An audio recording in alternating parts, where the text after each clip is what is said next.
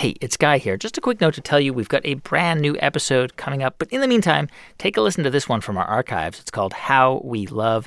And it's all about love, why we love, and how using mathematics might help you find the perfect person. Enjoy. This is the TED Radio Hour. Each week, groundbreaking TED Talks. TED Talks. TED. Technology. Entertainment. Design. Is that really what it stands for? I've never known that. Delivered at TED conferences around the world. The gift of the human imagination. We've had to believe in impossible things. The true nature of reality beckons from just beyond. Those talks, those ideas, adapted for radio. From NPR.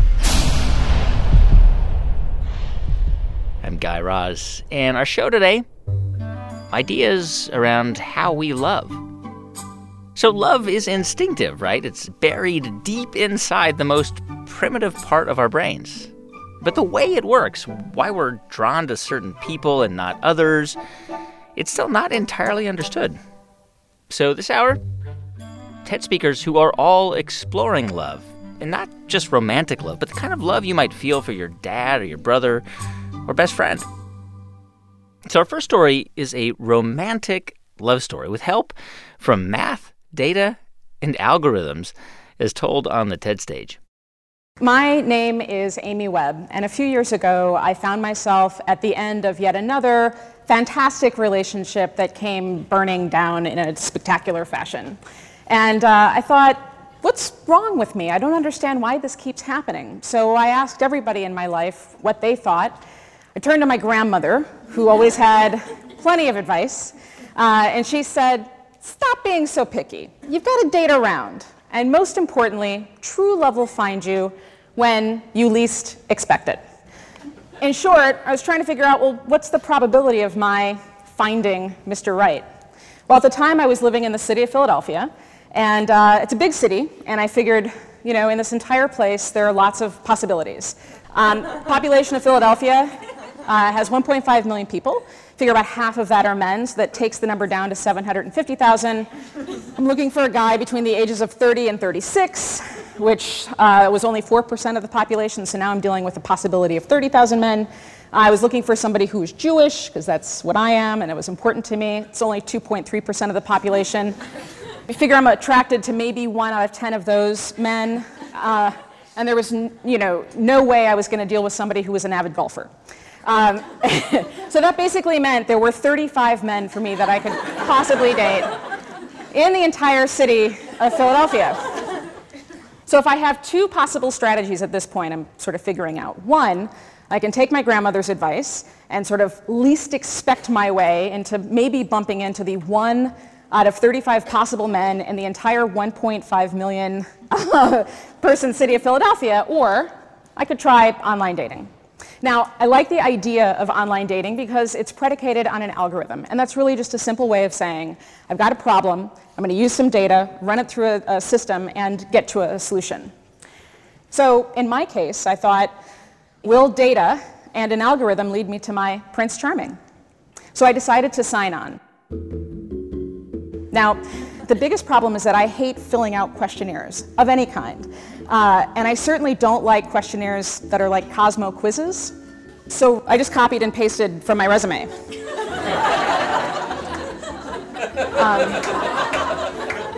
So in the descriptive part up top, I said that I was an award-winning journalist and a future thinker.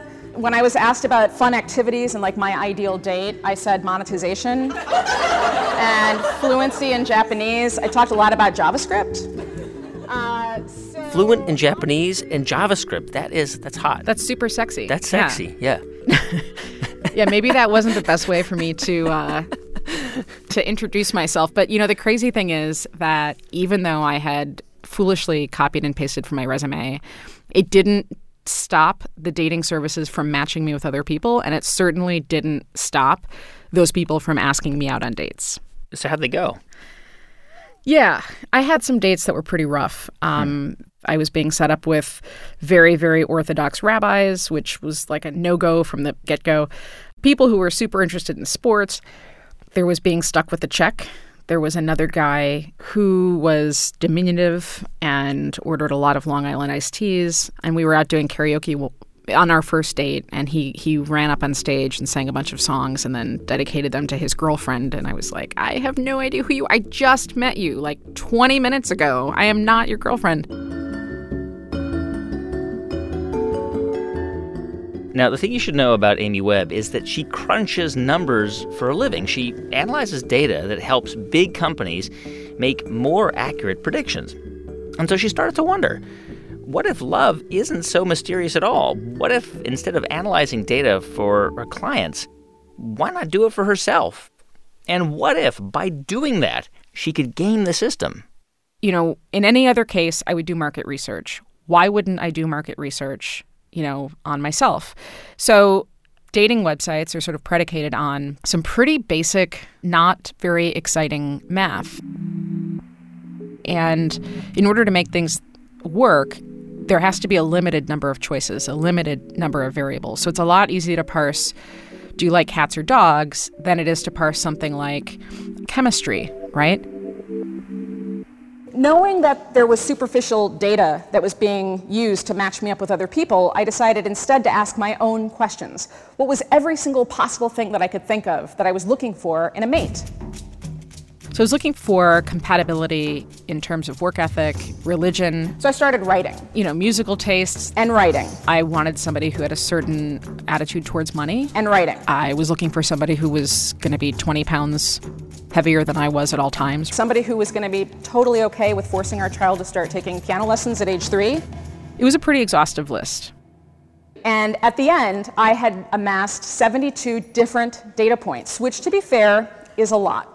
So what I did was I went through and I prioritized that list. I broke it into a top tier and a second tier of points. And I ranked everything starting at 100 and going all the way down to 91. So once I had all this done, I then built a scoring system. What I wanted to do was to sort of mathematically calculate whether or not I thought the guy that I found online would be a match with me. I figured there'd be a minimum of 700 points before I would agree to email somebody or respond to an email message. For 900 points, I'd agree to go out on a date, and I wouldn't even consider any kind of relationship before somebody had crossed the 1,500-point threshold. And this is, unbelievable. You are like Alan Turing, cracking the Enigma code. You've cracked the online dating code. Well, I cracked it for myself, and I think that's what this comes right down to. A lot of people are, they either go into relationships not really knowing what they want and they change, or they've settled. And when you make your list, when you really think about who it is that's going to make you happy in the long term and what you're going to need, that should be the time that you make the most detailed list of your entire life. I know people who have a handful of things they're looking for in a mate, but who have grocery lists that are 3 pages long. You are grocery shopping for a soulmate.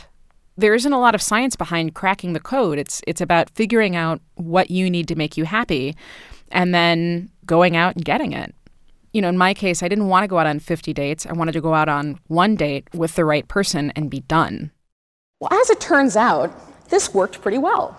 So I go back online now. I found Jewish Doc 57, who's incredibly good looking, incredibly well spoken. He had walked along the Great Wall. He likes to travel as long as it doesn't involve a cruise ship, right? And I thought, I've done it. I've cracked the code. I have just found the Jewish Prince Charming of my family's dreams. There was only one problem. He didn't like me back. And I guess the one variable that I haven't considered is the competition. Who are all of the other women on these dating sites? I found Smiley Girl in 1978. She said she was a fun girl who is happy and outgoing. She listed her job as teacher. She said she is silly, nice, and friendly. She likes to make people laugh a lot. At this moment, I knew, clicking after profile after profile after profile that looked like this, that I needed to do some market research. So I created 10 fake male profiles. Now, before I lose all of you, all right, understand that I did this strictly to gather data about everybody else in the system. I didn't carry on crazy catfish-style relationships with anybody.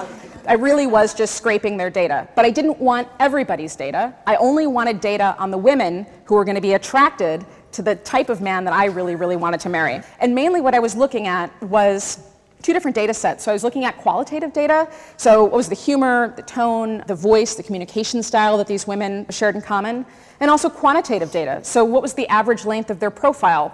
How much time was spent between messages?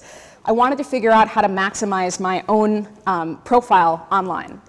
And as it turns out, I did a really good job. I was the most popular person online. And as it turns out, lots and lots of men wanted to date me. Well, not too long after that, I found this guy. And he said that he was culturally Jewish. He talked in detail about travel. He looked and talked exactly like what I wanted. And immediately he scored 850 points. It was enough for a date.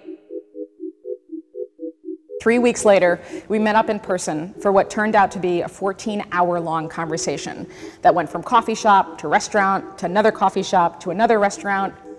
Well, a year and a half after that, we were non-cruise ship traveling through Petra, Jordan, when he got down on his knee and proposed. A year after that, we were married, and about a year and a half after that, our daughter, Petra, was born.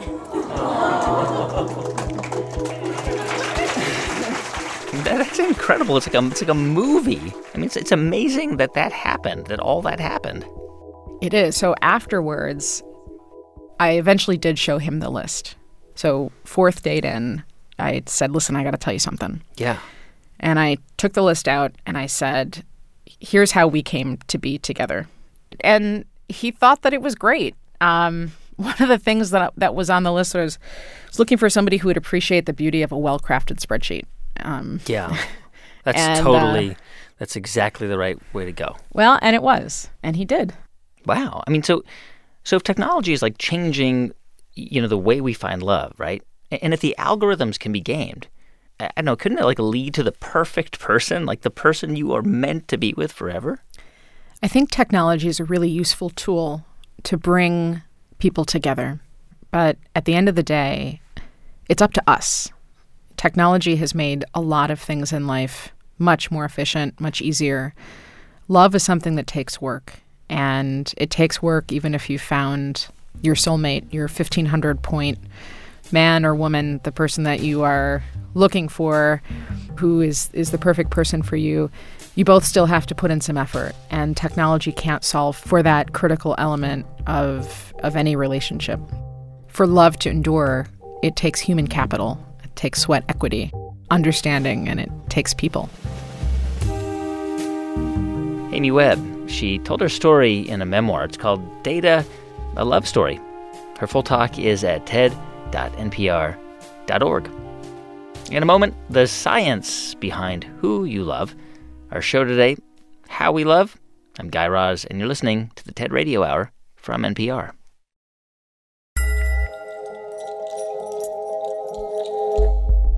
Hey, everyone, just a quick thanks to two of our sponsors who help make this podcast possible. First, to Capital One.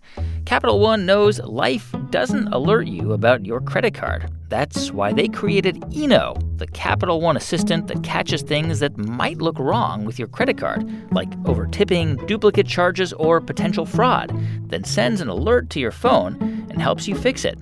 It's another way Capital One is watching out for your money when you're not. Capital One, what's in your wallet? See CapitalOne.com for details. Thanks also to WordPress.com.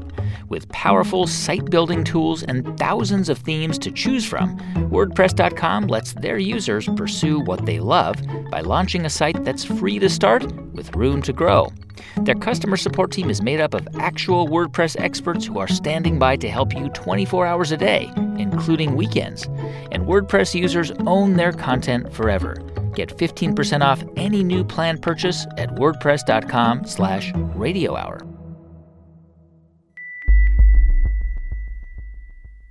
Drag has been around for a while. In the kabuki tradition in Japan, in minstrel shows, in vaudeville. But one TV show made it mainstream now.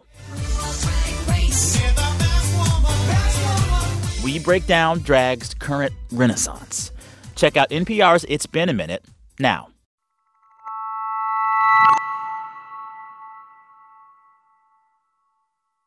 It's the TED Radio Hour from NPR. I'm Guy Raz. Today's show, ideas around how we love. And the thing about love is that for at least a century, scientists have been getting closer to the mystery of how it works. You know, the elation, the giddiness, the euphoria, the energy, the possessiveness, the craving, the obsession. This is Helen Fisher. She teaches at Rutgers. I'm a biological anthropologist, and I study love, romance, and personality. I'm also chief scientific advisor to Match.com, the dating service. That's cool. That's actually the academic stuff. It's a Match.com. That's cool. Well, thank you. Helen looks at the science behind love, and her research is based on one big idea, that our brains are actually wired to fall in love, that there's actually a drive, a brain circuitry that developed millions of years ago that's devoted entirely to romantic love. People have resisted thinking that romantic love actually is a brain system. They're scared that it'll break the magic. They want romantic love to be part of the supernatural. But why can't that brain chemistry be kind of supernatural? Well, on some level, I mean, I don't know. I'm a scientist. I put people in brain scanners. But, you know, when it actually happens to you, it can feel supernatural. I mean, why isn't it supernatural? Because it's housed in the brain. Why do we want to feel that it's supernatural? Because it feels so good. Okay, so this brain system, it's kind of like a sleeping cat. It can be awakened at any time. Any time, any place. And that's partly because as you grow up, you begin to build what I call an unconscious list of what you're looking for in a partner, which I call your love map. For example, when you walk into a party and boom, you look up at her, she fits within that love map, it triggers that brain circuitry, and boom, you're off to the races. And all of a sudden, your brain starts flying through this very subjective list of criteria. Too tall, too short, too fat, too thin, too old, too young, too scruffy, they're out. Wrong accent, they're out. They smile at you, they don't have any teeth, they're out. And if that person makes the cut, your brain is becoming active, is giving you that pleasing sensation, is pumping out the dopamine to make you feel more optimistic, energetic. You feel that intense rush. And it happens in a flash. And you're not really sure what's going on, but you know something is going on. So what's happening? Well, Helen explains the science behind it on the TED stage. I and my colleagues Art Aaron and Lucy Brown and others have put 37 people who are madly in love into a functional MRI brain scanner. 17 who are happily in love, 15 who had just been dumped, and we're just starting our third experiment, studying people who report that they're still in love after 10 to 25 years of marriage. So we found activity in a tiny little factory near the base of the brain called the ventral tegmental area. We found activity in some cells called the A10 cells, cells that actually make dopamine, a natural stimulant, and spray it to many brain regions. Indeed, this part, the VTA, is part of the brain's reward system. It's part of what we call the reptilian core of the brain, associated with wanting, with motivation, with focus, and with craving. In fact, the same brain region where we found activity becomes active also when you feel the rush of cocaine. Okay, but I mean, like, what makes you get that rush for one person, right, over somebody else? Well, I wondered about that. And, of course, this is what interested me so much with Match.com. They asked me, why do you fall in love with one person rather than another? Yeah.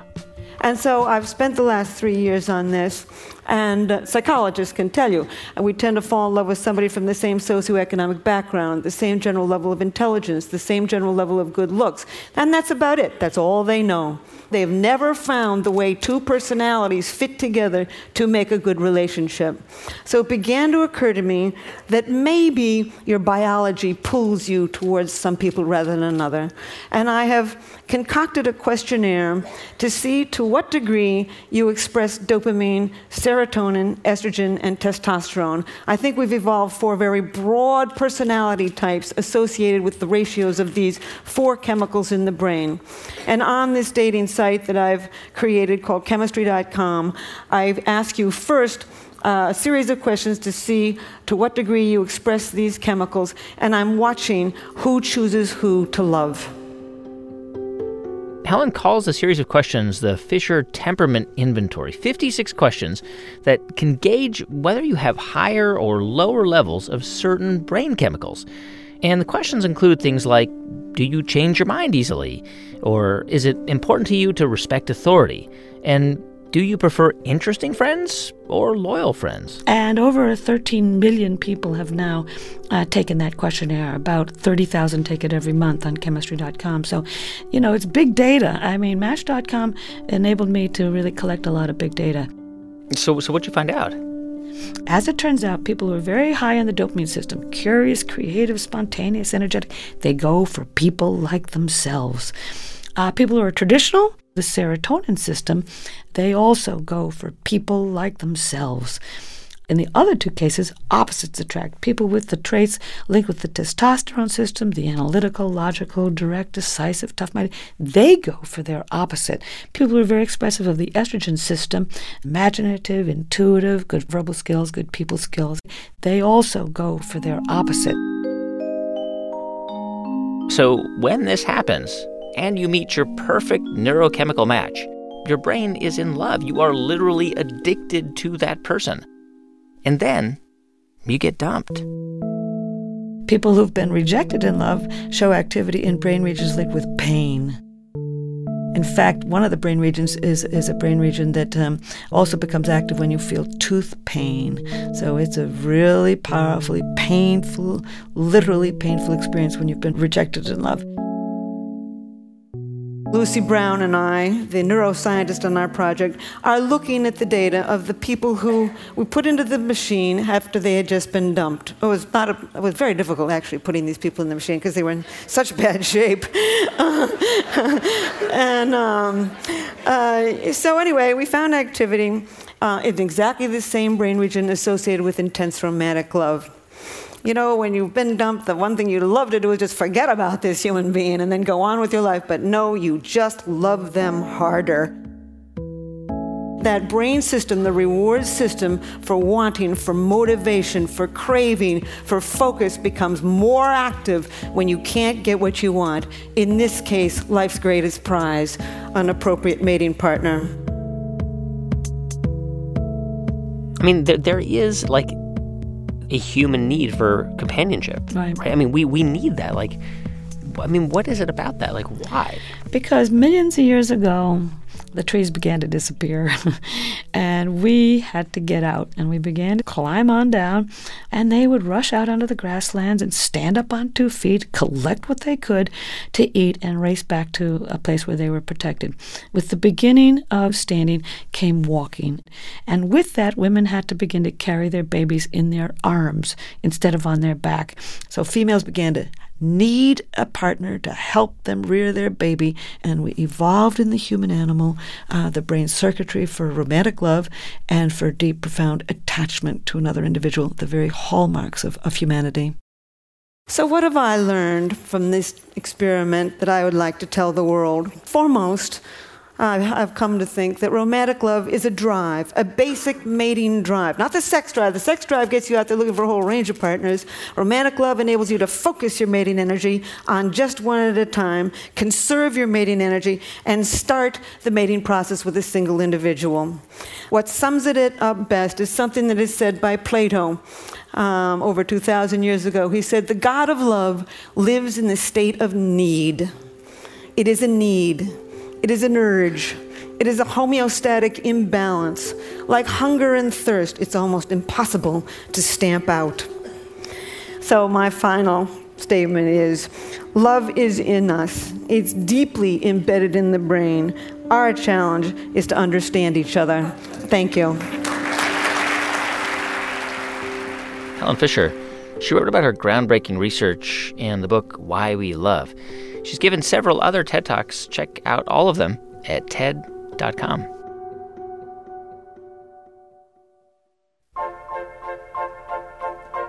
Do you think that that love is like a construct, or do you think it's a fact? It's an experience. It's an experience that is mental, emotional, physical, sensual, sensory. It's all-encompassing. That's part of why it's so grand, is because it leaves any part of us. It doesn't leave any part of us untouched. Oh, can you introduce yourself, please? I'm Esther Perel. I'm a couples therapist, and I'm the author of the book Mating in Captivity, as well as a sex therapist. When people meet you and you say, I'm Esther Perel, I wrote this book, you might have heard of it, Mating in Captivity. What's the most common question you get from people? Well, the first reaction is usually to the title, Mating in Captivity. Some people know exactly what I mean. And they understand immediately that we don't necessarily like to mate in captivity. And so then the next question is, so can desire be sustained in the long haul?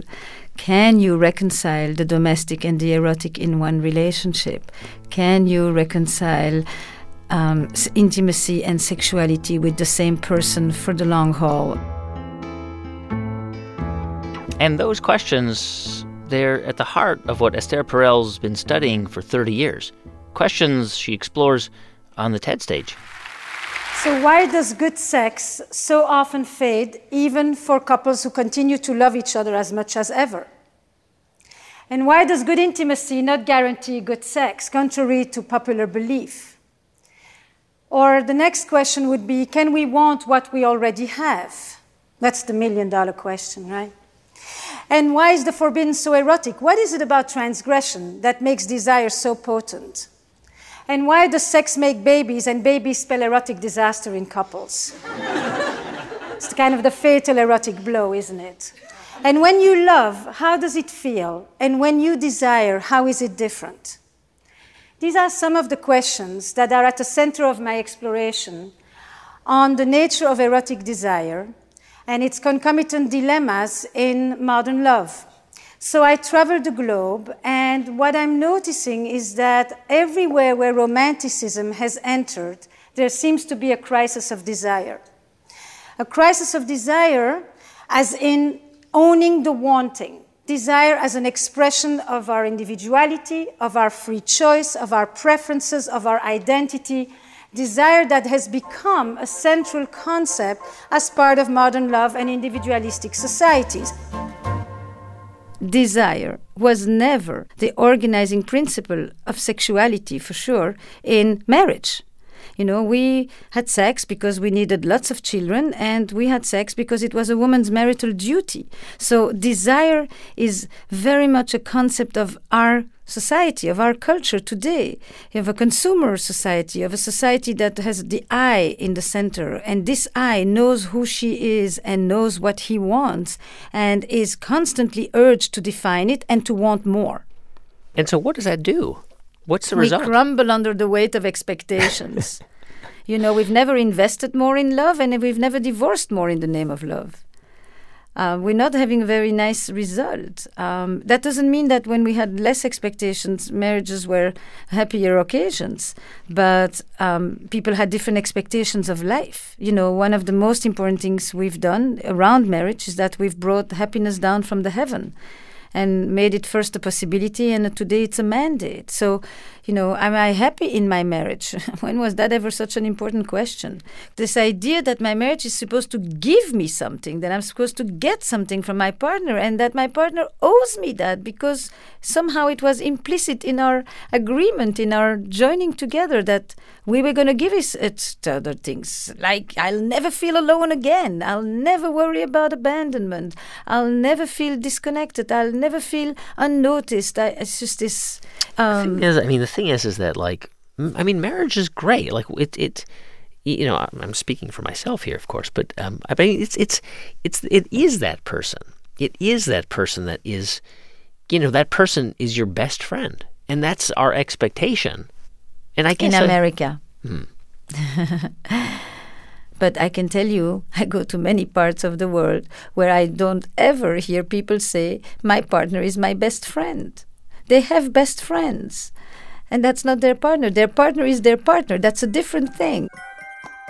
And frankly, many people treat their partners in ways that they would never treat their best friends and allow themselves to say and do things that no best friend would ever accept. Friendship does not operate along the same lines.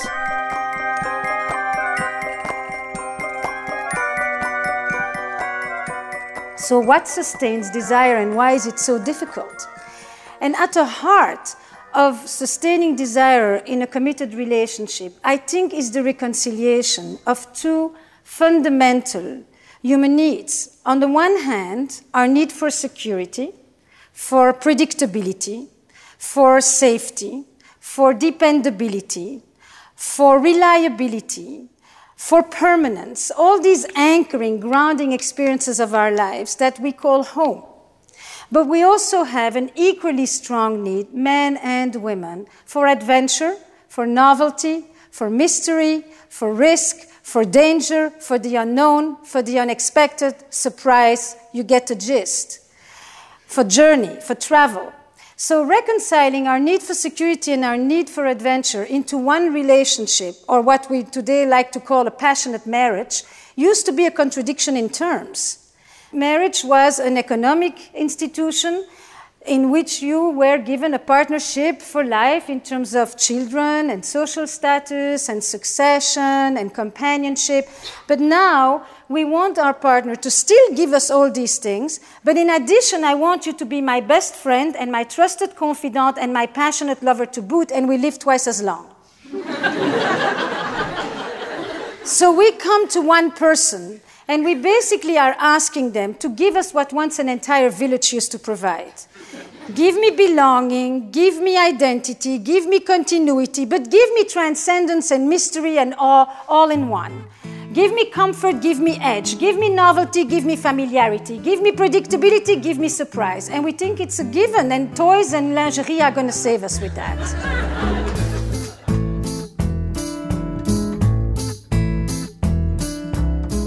I mean, so if marriage has evolved into this thing that's like so, I don't know, like fraught with potential problems and pitfalls and obstacles, like how do we save it and improve it? Oh yes, I get that question all the time, and I have a different answer every day. Yeah, what do you say? Oh, it ranges from, the secret to a happy relationship. I don't think in those terms, actually. It's the first thing. It's like not my language. I don't think about secrets, nor keys to, nor 7 ways to, nor, 10 steps. You don't have the answer for us? Just like the bumper sticker answer? No, but I do have a sense. In the American context, it's often a can-do question. This is a society who thinks that every problem has a solution. And then one of my answers is that this dilemma between our need for security and our need for adventure and how we're trying to bring them together under one roof is maybe more a paradox that we manage and less a problem that we solve.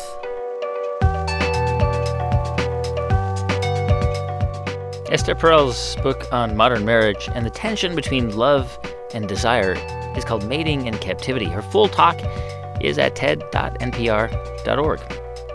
On the show today, ideas around how we love. After the break, mom, dad, brother, sister, why we love them even when they make us crazy. I'm Guy Raz, and you're listening to the TED Radio Hour from NPR.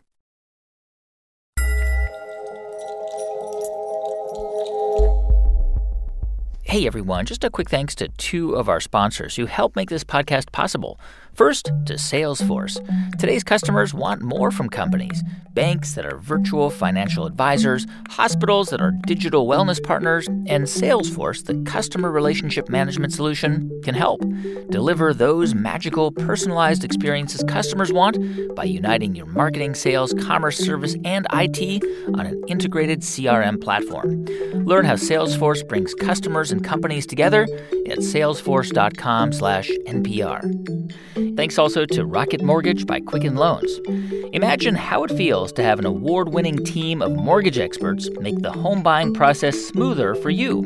With a history of industry-leading online lending technology, Rocket Mortgage is changing the game. Visit rocketmortgage.com/ideas. Jessica? Equal housing lender, licensed in all 50 states. NMLSconsumeraccess.org number 3030. Rocket Mortgage by Quicken Loans. Push button, get mortgage.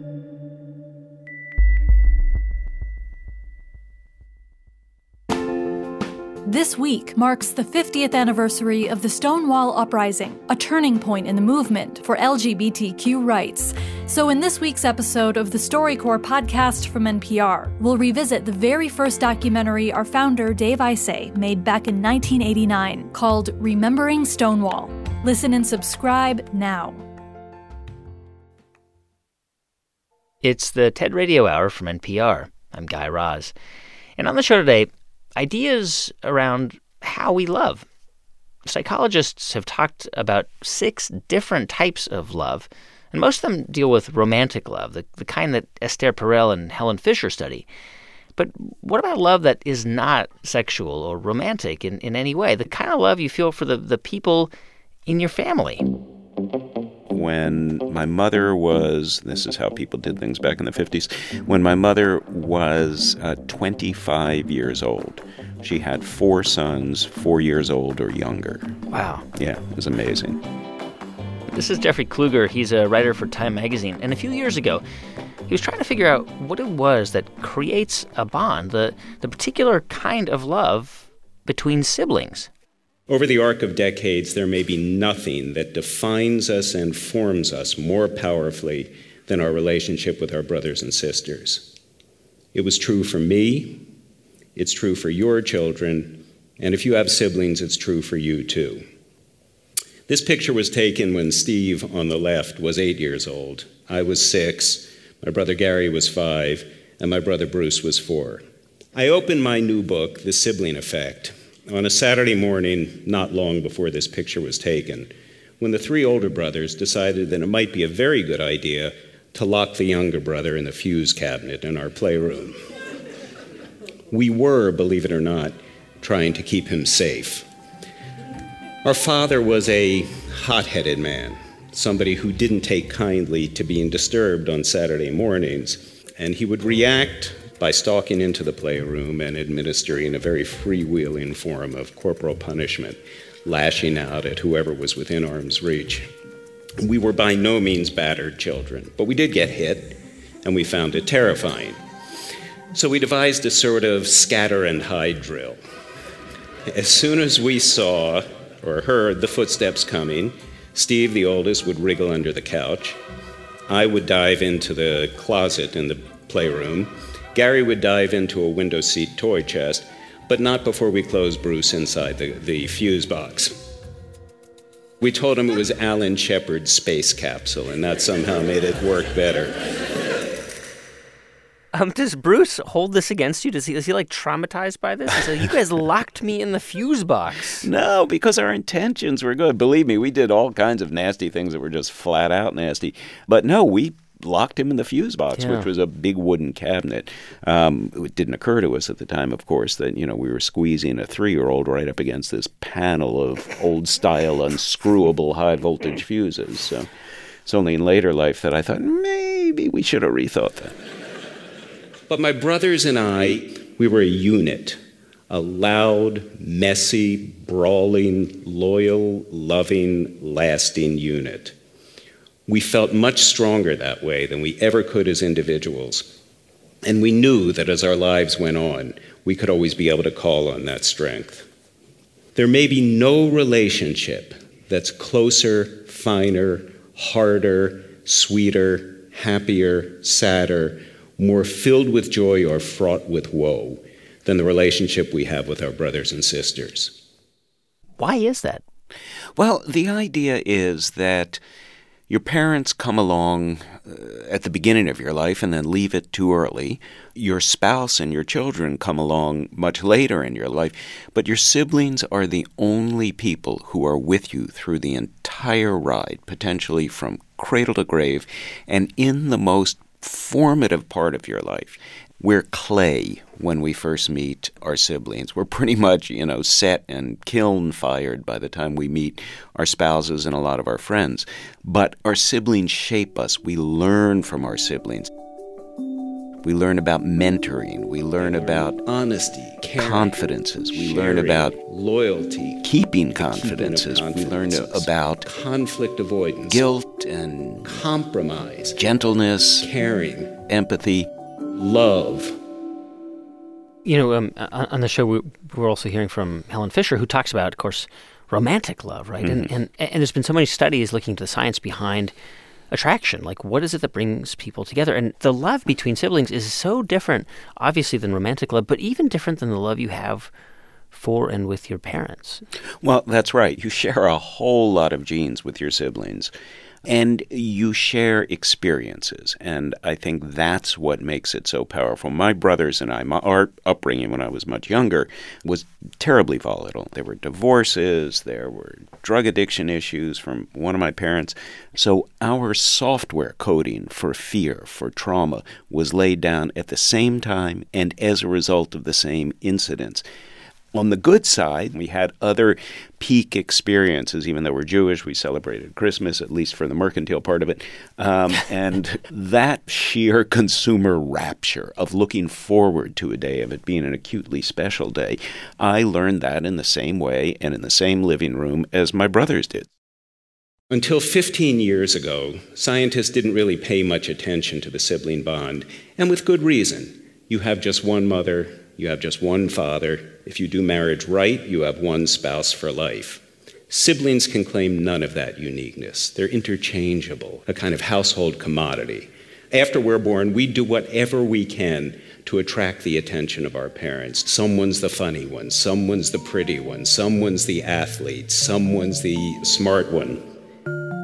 Parents exacerbate this further when they exhibit favoritism, which they do overwhelmingly, no matter how much they admit it. A study I cite in the book, The Sibling Effect, found that 70% of fathers and 65% of mothers exhibit a preference for at least one child. And keep in mind here, the key word is exhibit. The remaining parents may simply be doing a better job of concealing things. And siblings can take those issues into adulthood, right? I mean, they can get hung up on who's the favorite or who's the most successful. And if your sibling turns out to be really successful and you're not, it can be really tough. Well, it's hard. When I first moved to New York, I moved up with my youngest brother, Bruce, and he was no sooner here than he had mounted a musical comedy off Broadway. He had written it himself. Yeah, he was 24 years old. Wow. He had written it himself. They got a major director, and I had just come up to New York with him. I had gotten a job in journalism working at the now-defunct Soho Weekly News, but, there was no denying whose life had taken off faster. Yeah. And I'd like to say that I was enthusiastic and charitable, but I was not. Yeah. And, it didn't reflect well on me. But you locked him in the closet, in the fuse box closet. You deserve it. I know. I guess it takes a while, but the scales do even out after a time.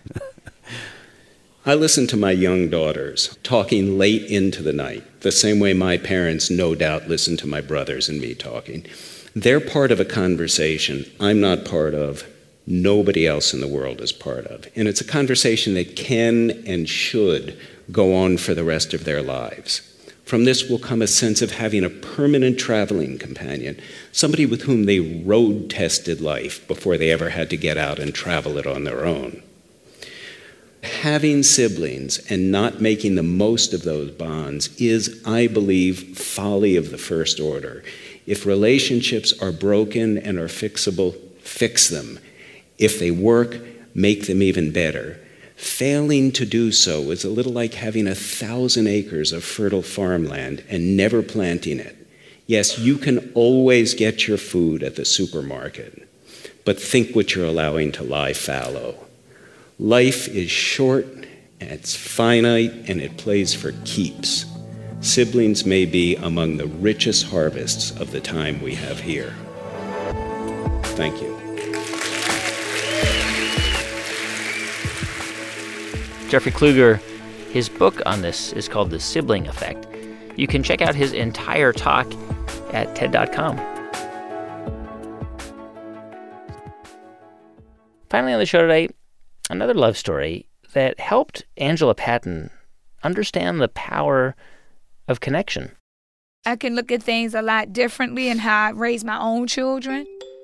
My relationship with my own husband and not only my father, but my mother too. My mom and father are still married, and I'm like, that is cool. How many years have they been? 43 years. Wow. That's a long time. Well, I'm trying. Love will conquer all. Angela lives in Richmond, Virginia. And I'm the CEO for Girls for Change. And we help prepare girls for their passage into womanhood. And she also runs a camp for girls in Richmond.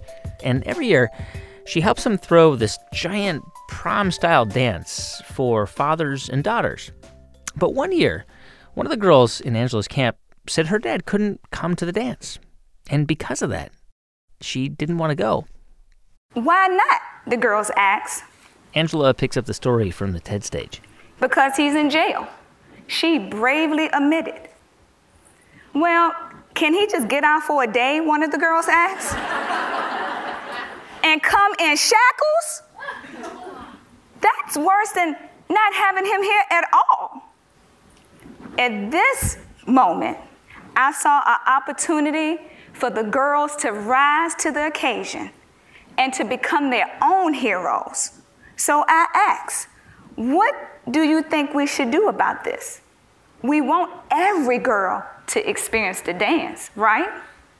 So the girls thought for a moment, and one girl suggested, why don't we just take the dance in the jail? Most of the girls doubted the possibility of that and said, are you crazy? Who is going to allow a bunch of little girls dressed up to come inside a jail and dance with their daddies in SpongeBob suits? Because that's what they called them. I said, girls, well, you never know unless you ask. So a letter was written to the Richmond City Sheriff, signed collectively by each girl. And I would have to say, he is a very special sheriff.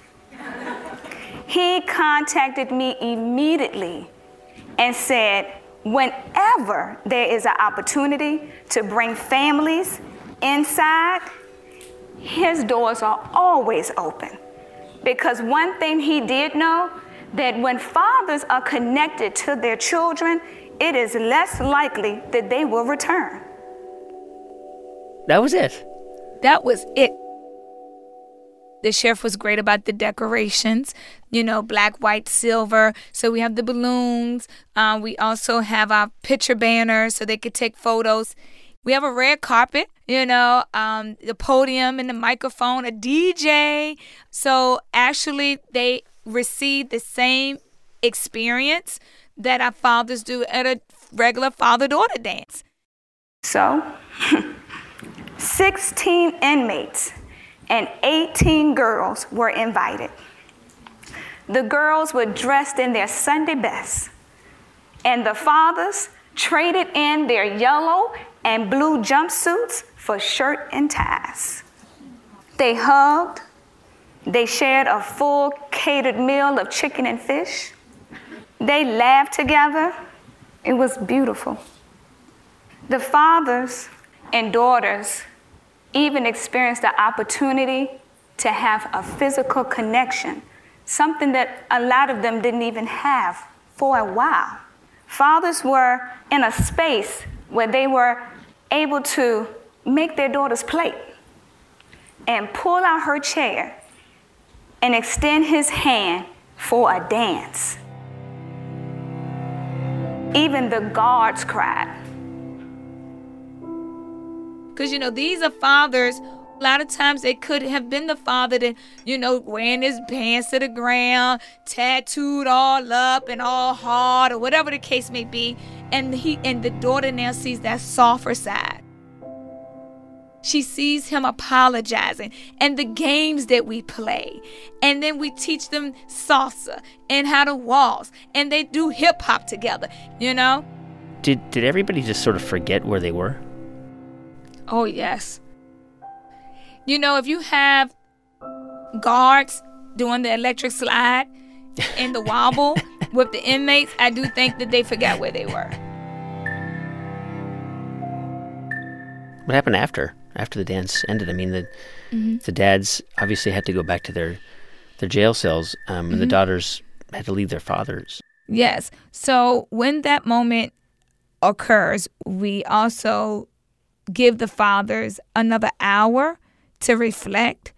And one father basically just asked to be in a circle with everyone and just said, brothers, I need a moment. Did you see those beautiful princesses walk out of our lives again because of our choices? And he said, I want to experience the dance that I bring my daughter to and that I take her home from afterwards. Because our daddies are our mirrors that we reflect back on when we decide about what type of man we deserve and how they see us for the rest of our lives. I know that very well because I was one of the lucky girls. I have had my father in my life always. He's even here today.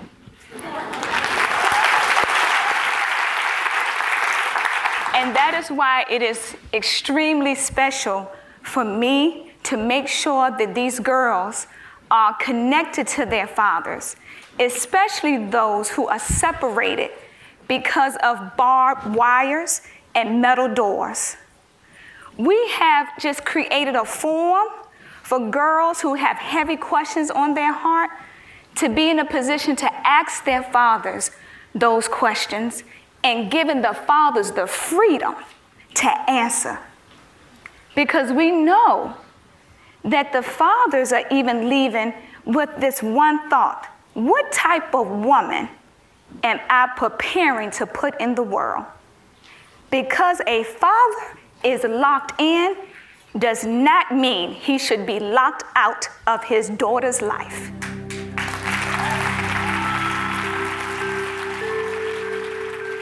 Angela Patton's talk is called A Father-Daughter Dance in Prison. It really is an incredible talk. You should check it out at ted.npr.org.